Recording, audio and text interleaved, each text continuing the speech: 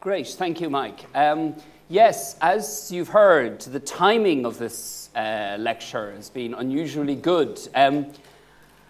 It was scheduled for this date originally because, as many of you will be aware, tomorrow is actually International Holocaust Remembrance Day. So this is why this lecture on the theme of human rights was initially scheduled for today.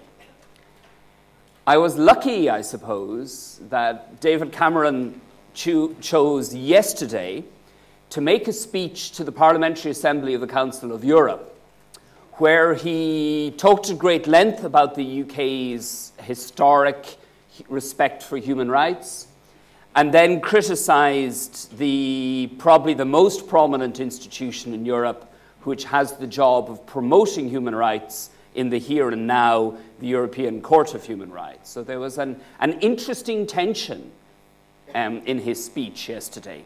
It was an interesting tension also highlighted in the Guardian news report of his speech, or at least not so much the news report of his speech, the media preview of his speech, the David Cameron is going to say today report in yesterday's Guardian, because they illustrated Cameron's attack on the European Court of Human Rights with a picture, a photograph of Cameron signing a book accompanied by a survivor of the concentration camps to mark tomorrow's commemoration of the Holocaust. So it was a fascinating juxtaposition of Cameron at the one hand criticizing the direction of travel of human rights law in Europe today, and at the same time, he was, if you want, re-emphasizing the UK's formal commitment to human rights, to Holocaust remembrance, to the idea that human rights are integral to the UK as a nation and to our sense of morality. And I was thinking to myself, this actually fits extremely well with the theme of my lecture today. I've picked a rather grand title, The Triumph of Human Rights. But what I want to focus on specifically is the interesting tension that runs through discussions and debates about human rights at the moment, nicely illustrated by what I've just referred to. Because on the one hand, human rights has had enormous success at projecting itself and being taken up as what some have described as the paramount progressive ideology of our contemporary Western civilization.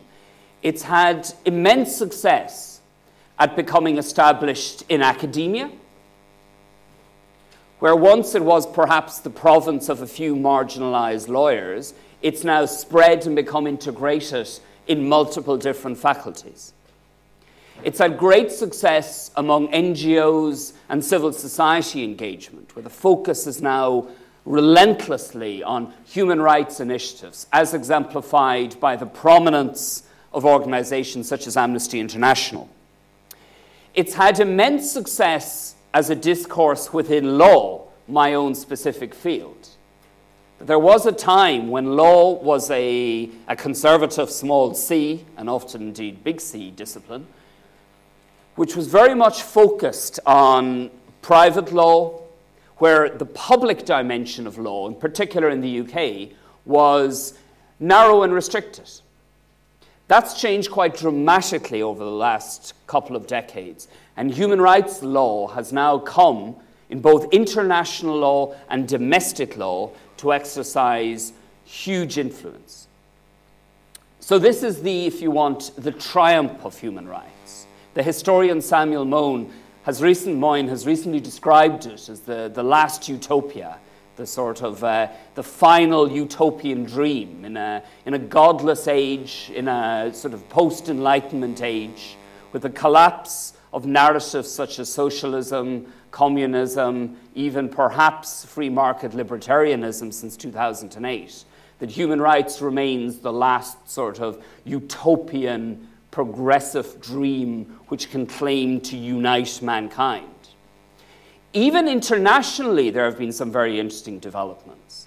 that countries that historically used to reject human rights discourse, that attempted to marginalize it and dissociate themselves from it, have increasingly begun to engage with rights discourse. My example is the People's Republic of China, which for decades kept UN human rights standards at arm's length.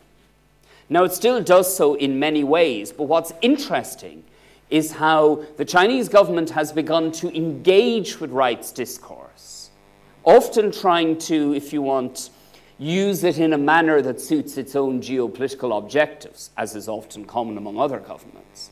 But there's been a transition from a refusal to engage in rights discourse to an attempt to ride the discourse, to use the discourse. So, for example, China is now regularly producing a response to the US State Department's annual human rights report. The US State Department produces an annual human rights report which often focuses on rights abuses in China. China, for years, condemned the use of rights, challenged the use of rights as a tool of assessing Chinese society. Now, in an interesting shift, it's begun to produce its own human rights report on the United States, highlighting things like race discrimination, racial bias in the application of the death penalty, poverty levels, Guantanamo Bay, and so on, so on, so on, which in and of itself is interesting. It represents an interesting attempt to, if you want, engage, use, and perhaps manipulate rights discourse, which in a way demonstrates the triumph of that discourse, its inescapable nature. Having said that, there are deep tensions and divisions as to how human rights discourse should be understood. And in particular, there is a quite significant split between what I characterize as the minimalist school and the maximalist school. And these tensions, quite dramatically illustrated by David Cameron's speech yesterday, but they also arise in other contexts. What do I mean by the maximalist school? There are, as you know, an ever-growing number of human rights instruments. So, for example, recently we've had the UN Convention on the Rights of Persons with Disabilities, joining previous UN instruments on socio-economic rights, civil and political rights, non-discrimination, the rights of the child, and so on. We have had a huge expansion in domestic law of protection for human rights, with certain constitutions, like the Brazilian constitution at the moment, protecting 80 different rights and assigning the Brazilian Supreme Court with ultimate responsibility for reviewing the extent to which Brazil, for example, complies with the right to food or the right to water. We have had organizations like Amnesty International move from a very specific focus on some very specific rights to a much broader engagement with what's often described as the full spectrum of rights: children's rights, socioeconomic rights, development rights, environmental rights.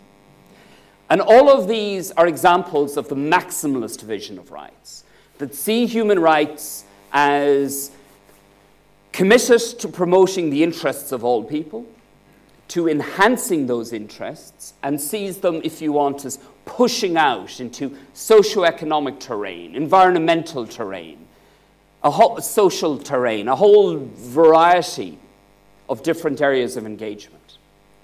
Now, contrast that to what I've described as the minimalist approach, which tends to conceptualize human rights as very much focused on protecting what Isaiah Berlin famously termed negative liberty, as protecting certain core integral elements of what it means to be human, usually focusing on protecting the individual against the state, and very much conceiving human rights as a narrow set of sacrosanct entitlements which risk being diluted by attempts to expand the language of human rights into new terrain.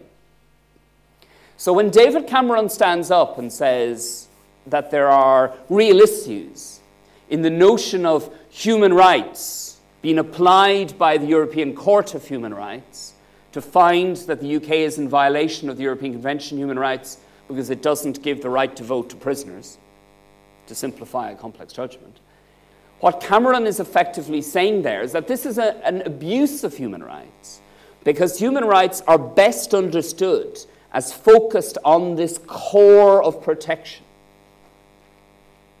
very much focused on protecting the individual against an all-powerful state, protecting certain basic entitlements, and that it is wrong for the language of human rights and for human rights law to be put to uses that go beyond this core. And this is an interesting divide. It surfaces in all sorts of contexts. It surfaces politically, when politicians give out about overstretch of human rights concepts or abuse of human rights concepts, or say things like it's ridiculous that a prisoner should be recognized as having a human right to vote. It surfaces in jurisprudential philosophical debate. Many of our leading contemporary political philosophers tend to analyze human rights and defend the notion of human rights as being focused on a quite narrow set of fundamental entitlements, often linked to trigger conditions where humanitarian intervention by one state in the affairs of another state may be justified. So John Rawls, the preeminent political philosopher of the last 50 years in his work, saw and engaged with human rights as effectively a sort of a minimum set, a minimum common morality in a way that we could all agree, violation of which was linked to the question of when was it legitimate to intervene in the affairs of another state. Ronald Dworkin and other leading legal and political philosophers have also tended to conceptualize human rights in a reasonably constrained manner and to express concern about overstretch of rights and the dilution of rights. So, for example, many have criticized the notion of a right to health, which is there and recognized in the International Covenant of Civil and Political Rights. What does it mean to say you have a right to health? It's a nonsense notion. It's vague, it's abstract, it's empty. Ridicule has sometimes been directed at the semi-sacrosanct text of the Universal Declaration of Human Rights, which talks about an entitlement to paid holidays. You know, how is that a right? How is that a fundamental right? And in law, for us lawyers, this distinction between a maximalist and a minimalist approach often surfaces in very interesting ways. The Human Rights Act, for example, here in the UK, is designed to protecting a core of rights. Judges sometimes express concern in the UK and elsewhere about human rights advocates trying to stretch the law too far in new and unexpected directions. Courts express concern about intervening in the field of socio-economic rights adjudication. They're suspicious of it. They think it takes them into areas which human rights law was never designed to go, where human rights law was never designed to go. So you see this tension between maximalist and minimalist accounts of human rights surfacing in philosophical debates, in jurisprudential debates, in legal debates, in political debates. And it's a very deep division of views. So, for example, it surfaces every time that the European Court of Human Rights says you can't deport someone to Jordan because they may face torture evidence being used against them, evidence obtained by torture being used against them. And papers and politicians say this is overstretch, this is too far, this is turning the European Convention on Human Rights, a perfectly worthy instrument designed to be a type of Magna Carta for Europe, turning that into something that's much more all-embracing, and that's very questionable. So there is this tension here that exists. There are, I think, reasons to be concerned about overstretch of rights, the maximalist account.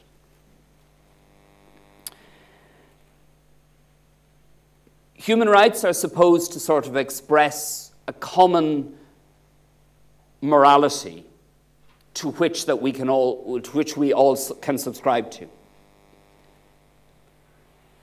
The more they're stretched, the less common perhaps that morality becomes. Secondly, human rights are individual in focus, deontological in their focus.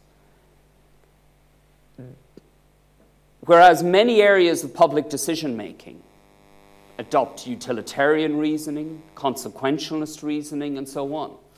And there has to be a concern that the more issues, the more disputes, the more areas of social action you try and package in a human rights package, the more other considerations start dropping out of the picture. So if you start talking about a right to health, or you start talking about a right to social security, you run the risk of the individual-focused nature of rights discourse taking over an area where there may be legitimate grounds to take into effect utilitarian economic analysis, for example, or other considerations. There's a risk that rights will become diluted. The more they stretch, the more manipulable they can become, the more empty of content they become.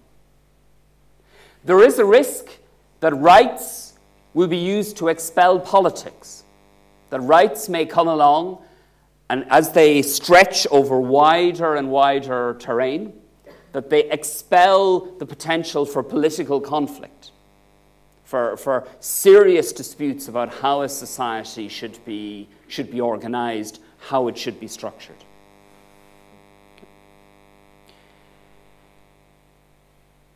These are, I think, legitimate concerns.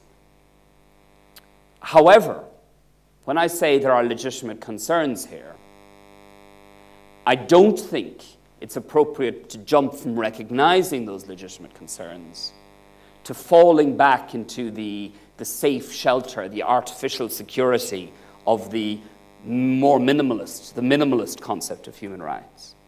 The minimalist concept of human rights is problematic. For one thing, it tends to be relentlessly backward-facing. It tends to be very, very good at talking about and engaging human rights problems that have existed in the past. Okay?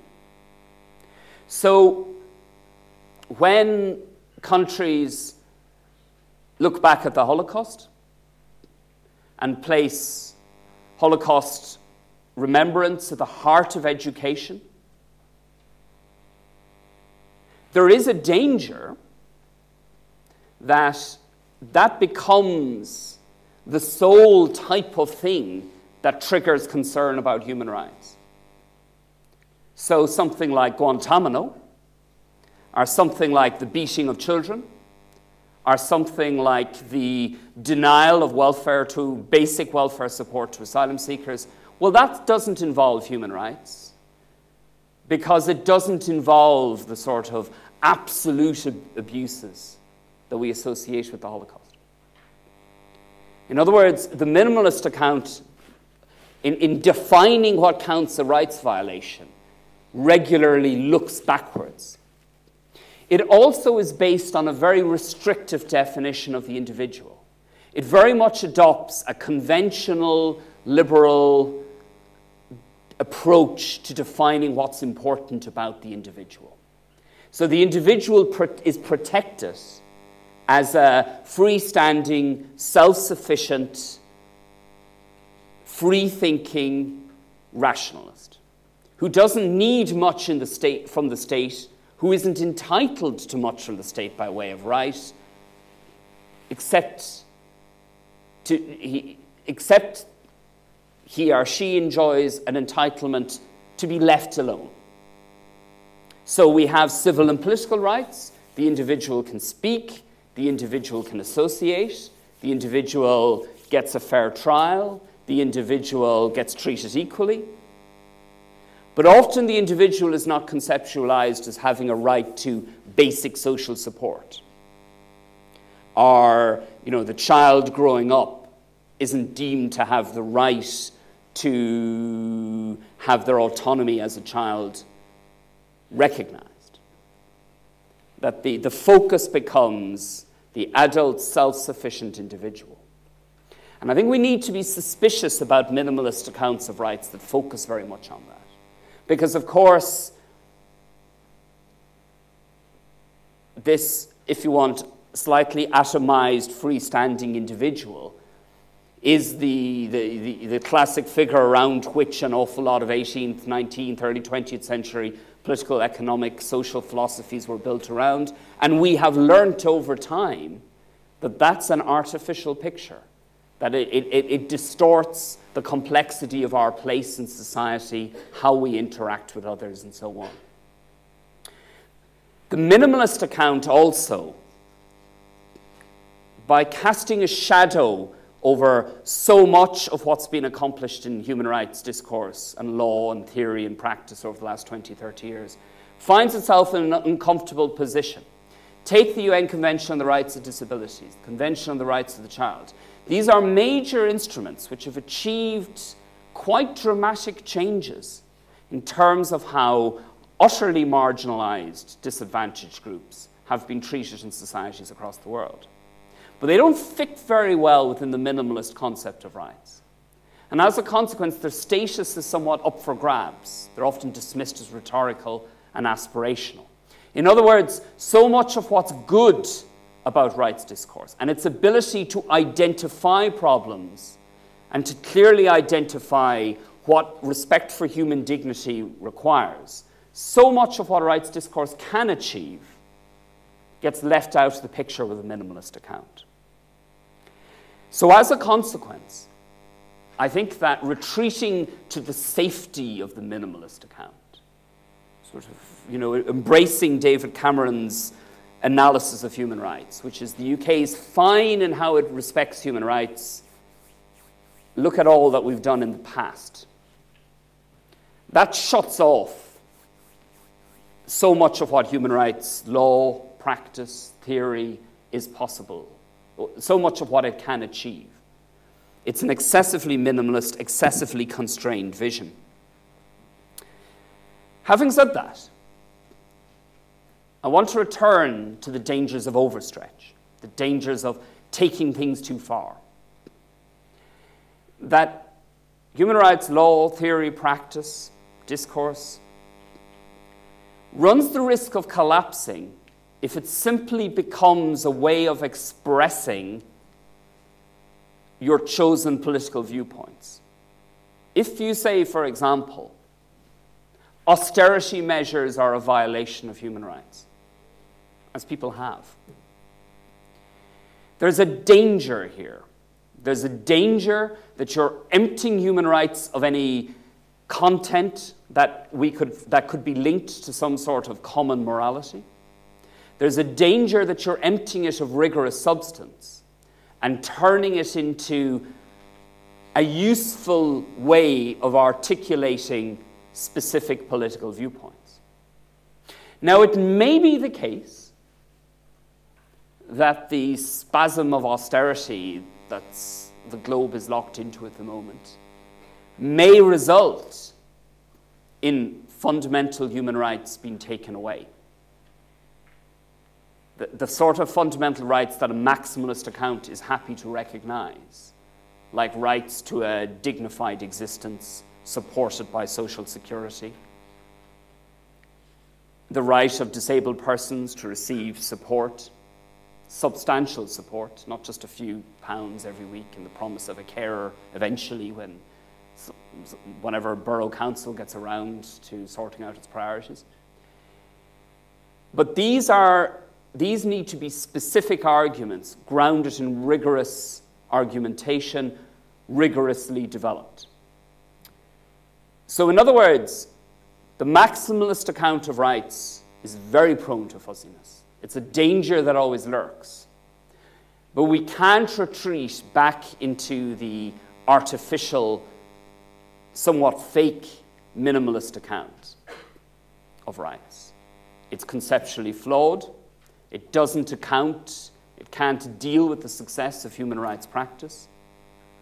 It's ideologically, it's framed in very specific ideological terms which often go unchallenged. Instead, my argument is that we need to embrace maximalist accounts of human rights, while still at the same time recognize that the content of rights, what rights require, is different from what perfect political morality might require. It doesn't translate into a specific political program. And what exactly rights require will always be, to some extent, the product of a process of political or legal contestation. We're always going to have arguments over what rights requires, and that's fine. But we also need, and I'll close on this note, to recognize that there is an integrity to rights argumentation. That the demand for it to reflect some notion of common morality, the demand for it to engage with concepts of human dignity and autonomy, the way in which it's shaped by international processes fed through the UN, Council of Europe, these things are all very important. We can't retreat to the shelter of the minimalist approach. We need to, if you want, embrace the triumph of human rights, to see it not as a nightmare, but as a sort of noble dream that we can continue to work with. Thank you very much.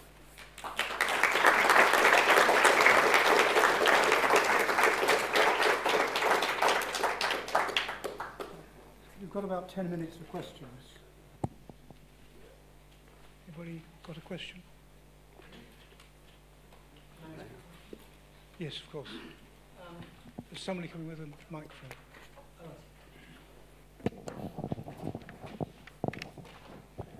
Thanks. I understand it's implicit in what you've been saying that we're talking about the relationships effectively between individuals and governments.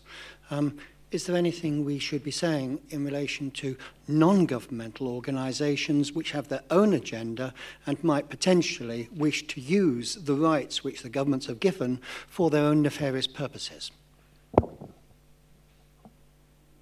Is that clear? Or apologies if it isn't.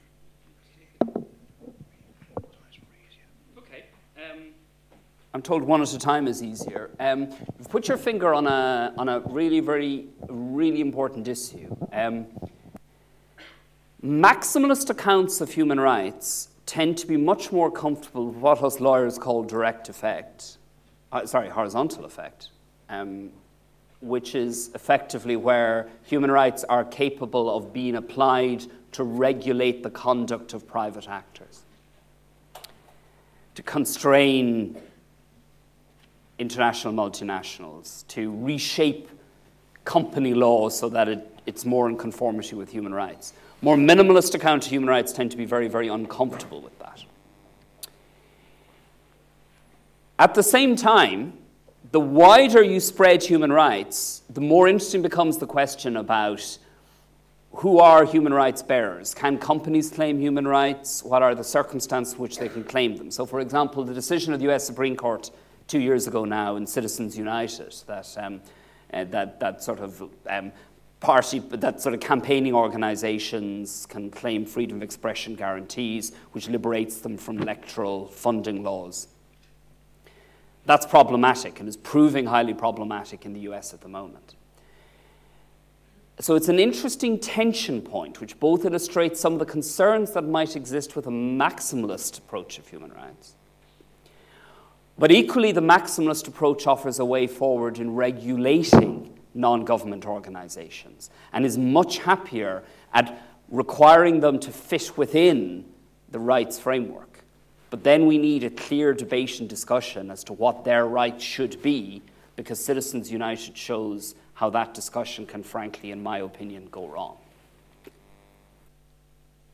More questions?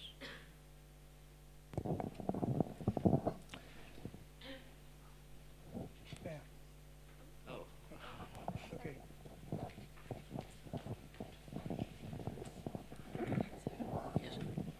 Is there any theory in rights discourse about how you judge which right is stronger when they conflict. For example, obvious example, someone's right to criticize religion versus someone else's right not to have their religion criticized. That's just an example. I'm not saying these are rights in your definition, even maximally, but there are obvious conflicts you can think of. How does Rights Talk decide this without lapsing into what you called utilitarianism or looking at the consequences, which is I'm not saying it shouldn't do that, but it seems to morph into that naturally, unless you've got another answer. I'm conscious in making my argument briefly. I'm slightly loading the dice in favor of the maximalist approach, or at least what I call constructive engagement with the maximalist approach. One of the advantages, I think, with a more minimalist focus on rights is that it does produce a skepticism, and that skepticism can call into question certain attempts to expand the field of human rights that tends to trigger the type of conflicts you mention. For example, recent UN discussions, attempts in the UN Human Rights Council to make offense to religious belief, to have it recognized as a rights violation, to effectively recognize a right to be free from offense. Now, that's an interesting development, because that's an example of sort of the power of rights discourse and its tendency to expand and stretch. That there was a time when people supporting that viewpoint would have been arguing for a restriction on the right to freedom of expression. Now it's changed. Now all of a sudden their claim has been couched in the language of rights to give it power and potency because it's linked to the language of rights. And there has to be concern that as the concept of rights stretches wider and wider and wider, the greater the potential for conflict. I personally think that there's enough rigor in rights law, theory, practice to sort out those conflicts. But there's enough there's enough tangible substance we can point to, that we can make use of this to sort out those rights conflict, to get the best possible account. So, for example, I'm reasonably confident as a discipline that human rights law as a discipline can produce reasonably good answers in this context. I'm happy with its trajectory. I'm happy with its capacity to deal with the many difficult issues it has to deal with. But it remains one of the potential downsides of the maximalist approach.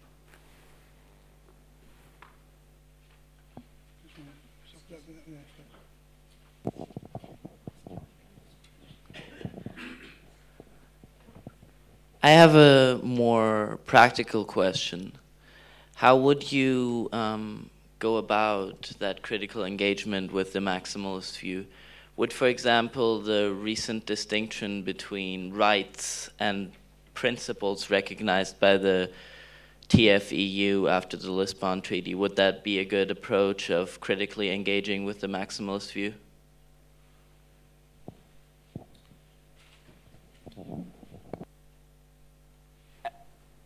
Not really, just on the specific approach you mention. I'm trying to sort out my answer in a way that doesn't take 15 minutes. EU law, it's a particular, actually, it illustrates many of these issues.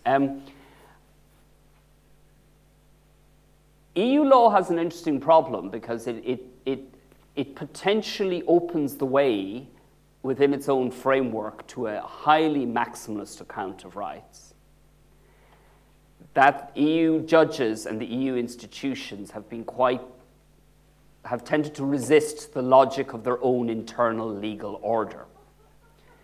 And there's, in the TFEU, the Lisbon Treaty for the uninitiated, there is an attempt to use the language of principles as a bridging device in this context. I think it leaves a lot to be determined. And we're at the beginning of an engagement with EU human rights law. It's very much at early stages, and it's still, frankly, in a reasonably unconvincing and inchoate concept. I think that principles, the language of principles and the language in the EU treaties are too general to be of much good. We need far more rigor, and we need far more detailed engagement with how to balance rights, far more substantial analysis than are offered by the highly general language of the principles. Nice idea in theory, just simply doesn't provide the concrete substance that's required.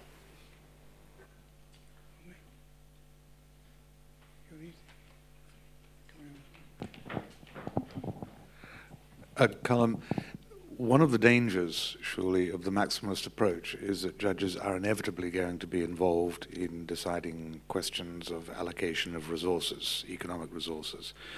We've seen it in the South African Constitutional Court cases dealing with housing, water, health. When you have judges getting involved in questions of allocation of resources, they're directly involved in political questions for which they are neither qualified nor for which they have the necessary political legitimacy of election. How do you deal? And there's also the danger that, like the US Supreme Court, the selection of judges may become a far more crucial issue and a far more politically loaded issue. How do you deal with that under the isn't that one of the dangers of the maximalist approach? Yes, this is an old debate among most lawyers. Yes, it is one of the dangers of the maximalist approach. Having said that, you see, the minimalist approach pretends to avoid that, but actually doesn't. In fact, the minimalist approach doesn't give us any sort of clear dividing line. So the minimalist approach often says, if you keep the focus of rights narrow, you don't worry about judges going into resource allocation, or you don't worry about them going into disputed questions of politics. But actually, that's not how the world works. The right to fair trial, right, which is about as minimalist a right as you can get, is the basis for a legal aid system costing hundreds of millions.